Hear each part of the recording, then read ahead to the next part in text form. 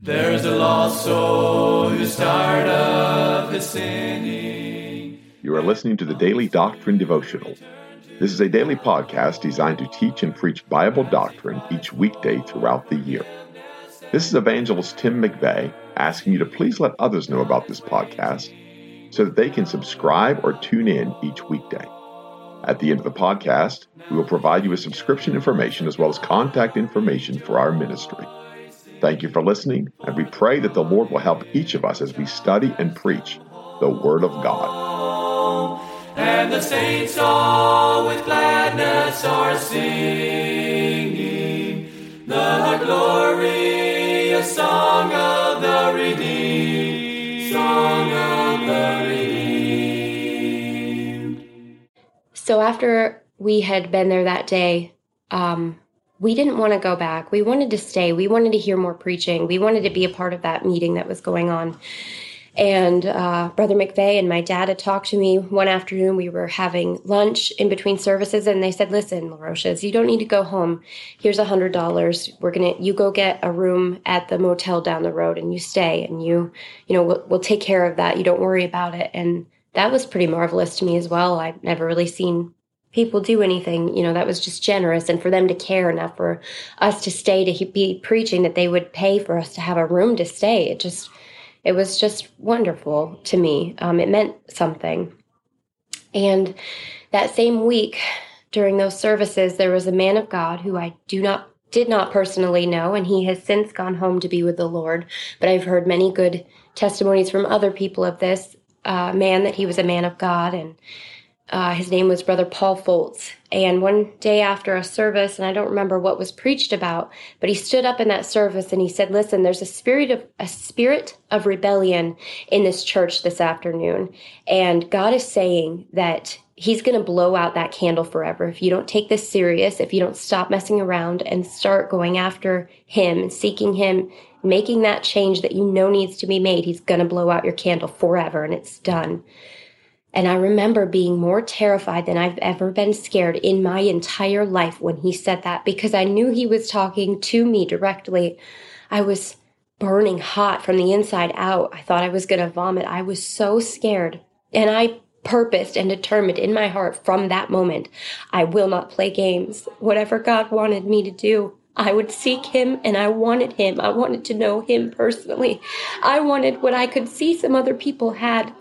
When I met Pastor John Asquith at the Black Creek Baptist Church, I really saw Jesus for, I think, the first time in him, because I thought, oh my goodness, he has to have it. It has to be real. You just have to know him to be able to see his generosity and his care for people without Christ, and what he'll do for somebody in the hopes of winning them to Christ is just truly marvelous. And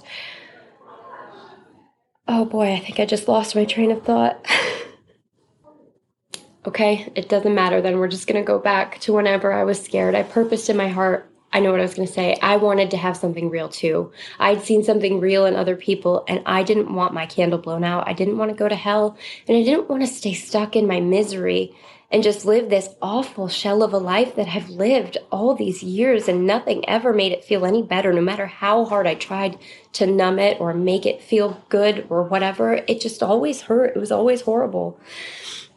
And I said, I want to come. I want to be a part of the preaching as much as possible. I want to just immerse myself in the house of God, and I want to change. I wanted actual changed life. I wanted to find him.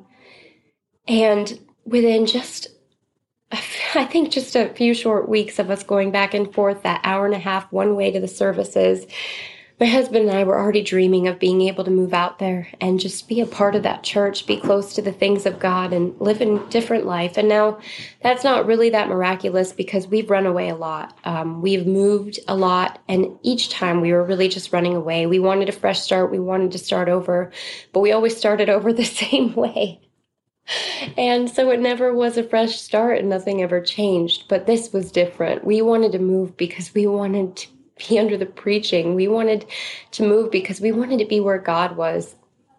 And that might sound silly to some people, but my husband, he found a job very quickly in Olean, just 20 minutes maybe from where we live now. And his boss actually had the home that we now rent. So God just provided all of that within about a month, maybe a month and a half of the first time we attended a service. We moved out to Cuba. It takes us maybe 6 or 8 minutes, if that, to drive to church every service. And God is just so good to allow us to have been able to make that move, to make that transition. Everything just worked out perfectly. I wonder why. God was drawing us. Of course, he was drawing me. And I would sit under the preaching after that point, and God just did a miraculous work in my heart. I truly longed for him. I truly longed for the things of God. He was very attractive to me. Jesus was. Because I just knew that that's where my healing was. I knew that my healing laid in Jesus Christ, and that only he could fix me. Only he could make me whole and give me this new life. I always wished I could be happy. And I love my husband and I love my son. And for years I lived with them, loving them, but always wondering why I couldn't be truly happy with them. Because, like I said, when I went to bed at night, I didn't truly have real happiness or peace or joy. I just felt so broken, like there was something so wrong with me that we couldn't be truly happy. And God has done a wonderful thing for my family. Just wonderful. We no longer live in a home where my son goes to bed at night, probably with his fingers in his ears, because his parents were out up late every night drinking and carrying on and being foolish and listening to filthy music and just carrying on.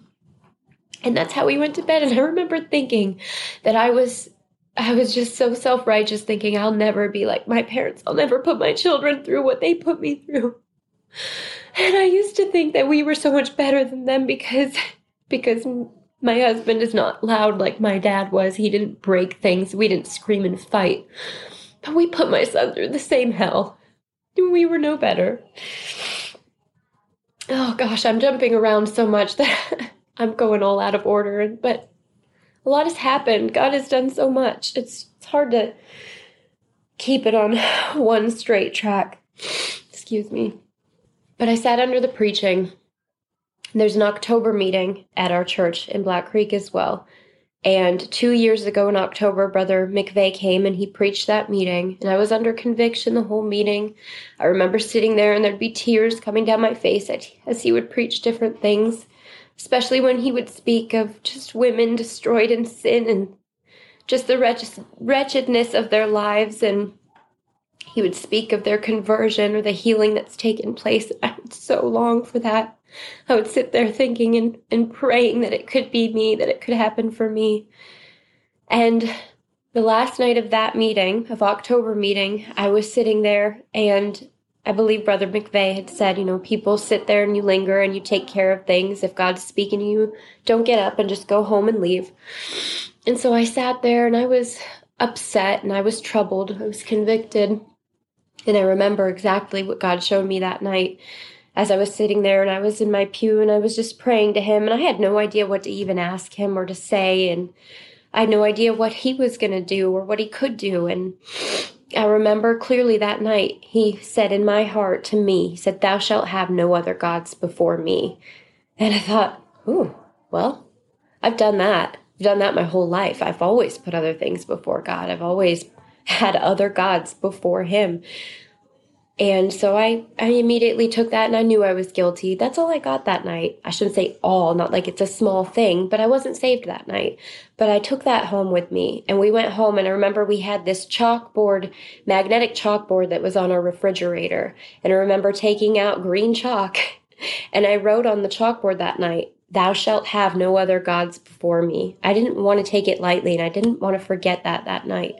And I wrote that there, and I remember I'd just go through the kitchen, I'd go in and out of the fridge, and I'd look at that, and I'd read that, and I'd wonder, what does that mean? Like, where will this go, But again, I was not saved that night. And there was a couple more services in between then and there, because I believe Brother McVeigh went over to Wellsville that Sunday night, and So there was a service there. And again, I was convicted. I was tore up, but I did not get saved that night.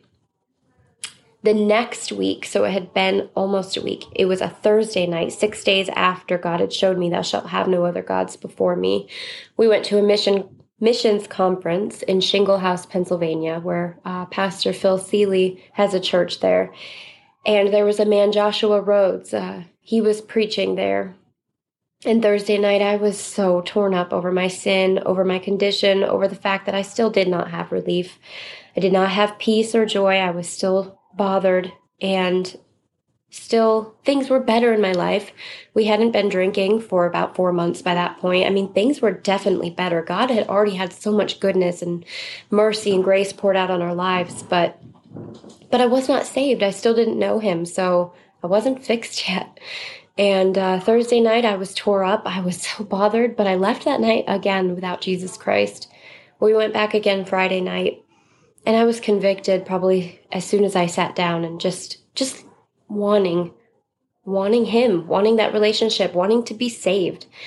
And the Brother Rhodes preached that night. He preached about the woman who washed Jesus' feet with her hair, and he also preached on the woman at the well.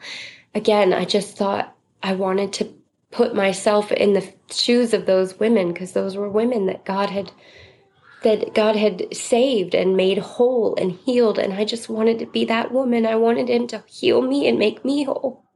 And that night, my heart just cried out for him that night. And Brother Rhodes declared in the preaching that night, being a church girl in and out my whole life, how many times do you think I have heard that my Father, God in heaven, can forgive anyone? That's pretty much the main message that's preached, right? You're a sinner and only God can forgive you. But that night he said it more than once. He said, my Father can forgive anyone. And he wasn't just saying it lightly. He was declaring it. And it was so heavy to me because I needed much forgiveness. It was so heavy. He said, my Father can forgive anyone. And I thought, well, if he can forgive anyone, then he has to be able to forgive me because I'm anyone. And after the service was over, I didn't go up to the altar. I sat glued to my pew. It was like lead was in my shoes. I couldn't get up. I was so heavy. I was so weighed down with my sin. But more than anything that night, I remember so clearly I had a loneliness for Jesus Christ that was so heavy and so unbearable. I thought, I need him. He's the only thing that can make me feel better and that can make me whole. He's the only one. I want to be able to go to bed. I want to be able to know him, and I want him to know me. And so I looked at my husband just sobbing, and I said, I cannot leave. We cannot go home. I cannot get up out of this pew. And Pastor Hain, he looked at me and he saw me upset, and he came over and he talked to me, and he told me something that night that he had already told me before, maybe a week, maybe 2 weeks before. And he said, Chelsea, don't compare yourself to anyone else. Stop comparing yourself to other people and thinking that the same thing that happened to them is going to be what happened to you. And that night it clicked. He said it before, but I didn't apply it. I didn't take hold of his words of wisdom. But that is what I was doing.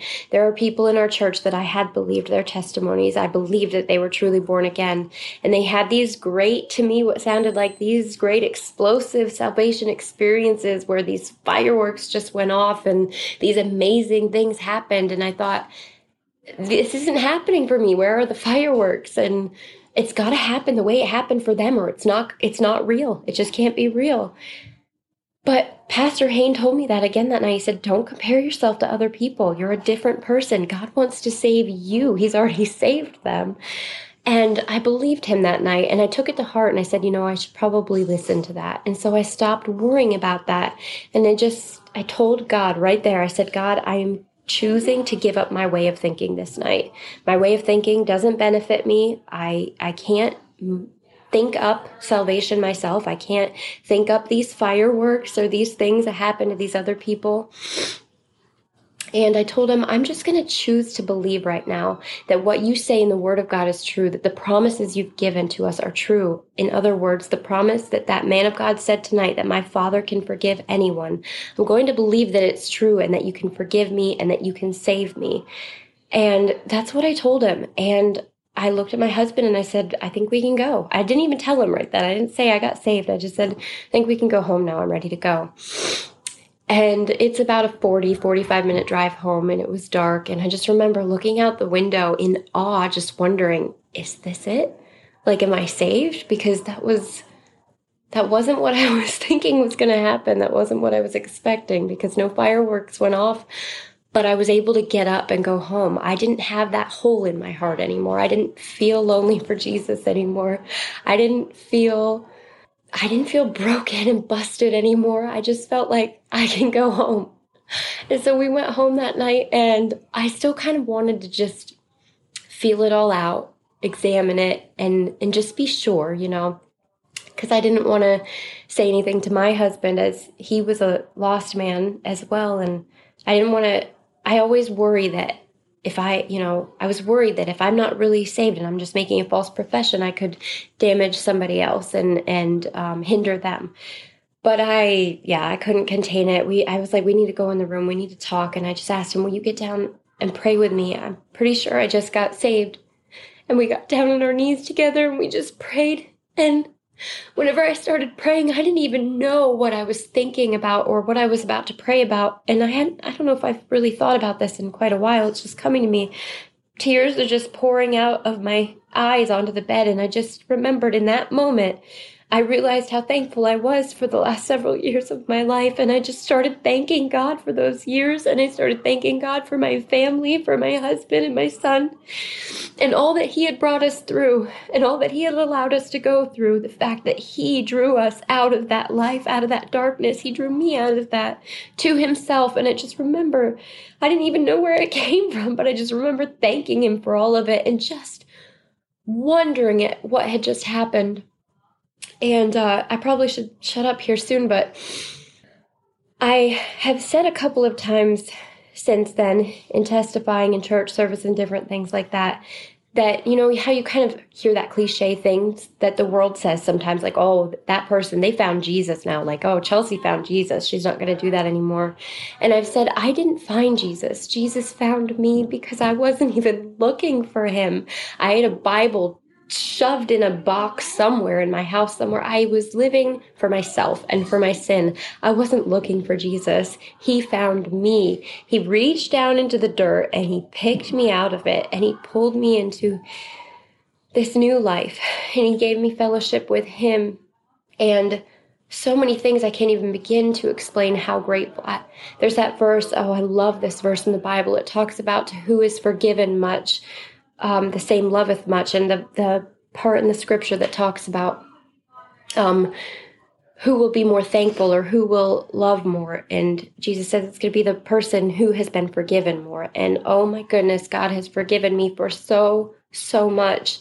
I was so undeserving that he would even be a fraction of the amount of good that he was to me, but he poured out goodness on me, poured out mercy and love, and I was so unworthy of it. I am so unworthy of it, and I just marvel at what God has done, and I do pray that this will be a help to somebody, because if you are somebody who maybe is in church right now and you're listening to this podcast and you're thinking that any of this sounds familiar, that you prayed a prayer and you asked Jesus to come into your heart, and then you've sat in services and you've prayed that just in case backup prayer and you still go to bed at night. Maybe you don't live that awful outward sinful life that I did, but maybe you go to bed at night and you don't have that peace and you don't have that joy and you wonder and you don't have that relationship with Jesus Christ.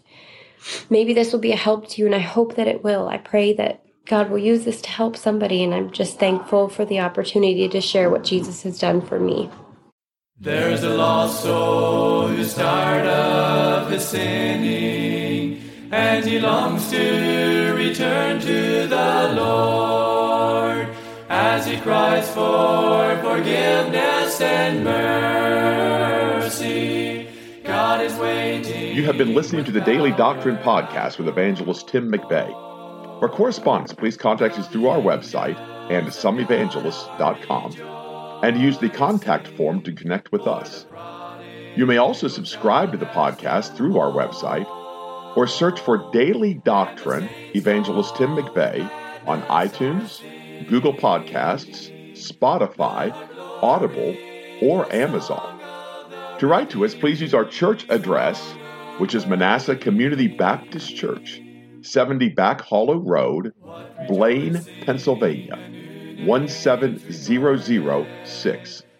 Thank you for listening, and we pray that the Lord will help each of us as we study and preach the Word of God. Don't forget to subscribe and tune in tomorrow. And remember to look up, for your redemption draweth nigh. There only was strife. Now the angels of God are rejoicing,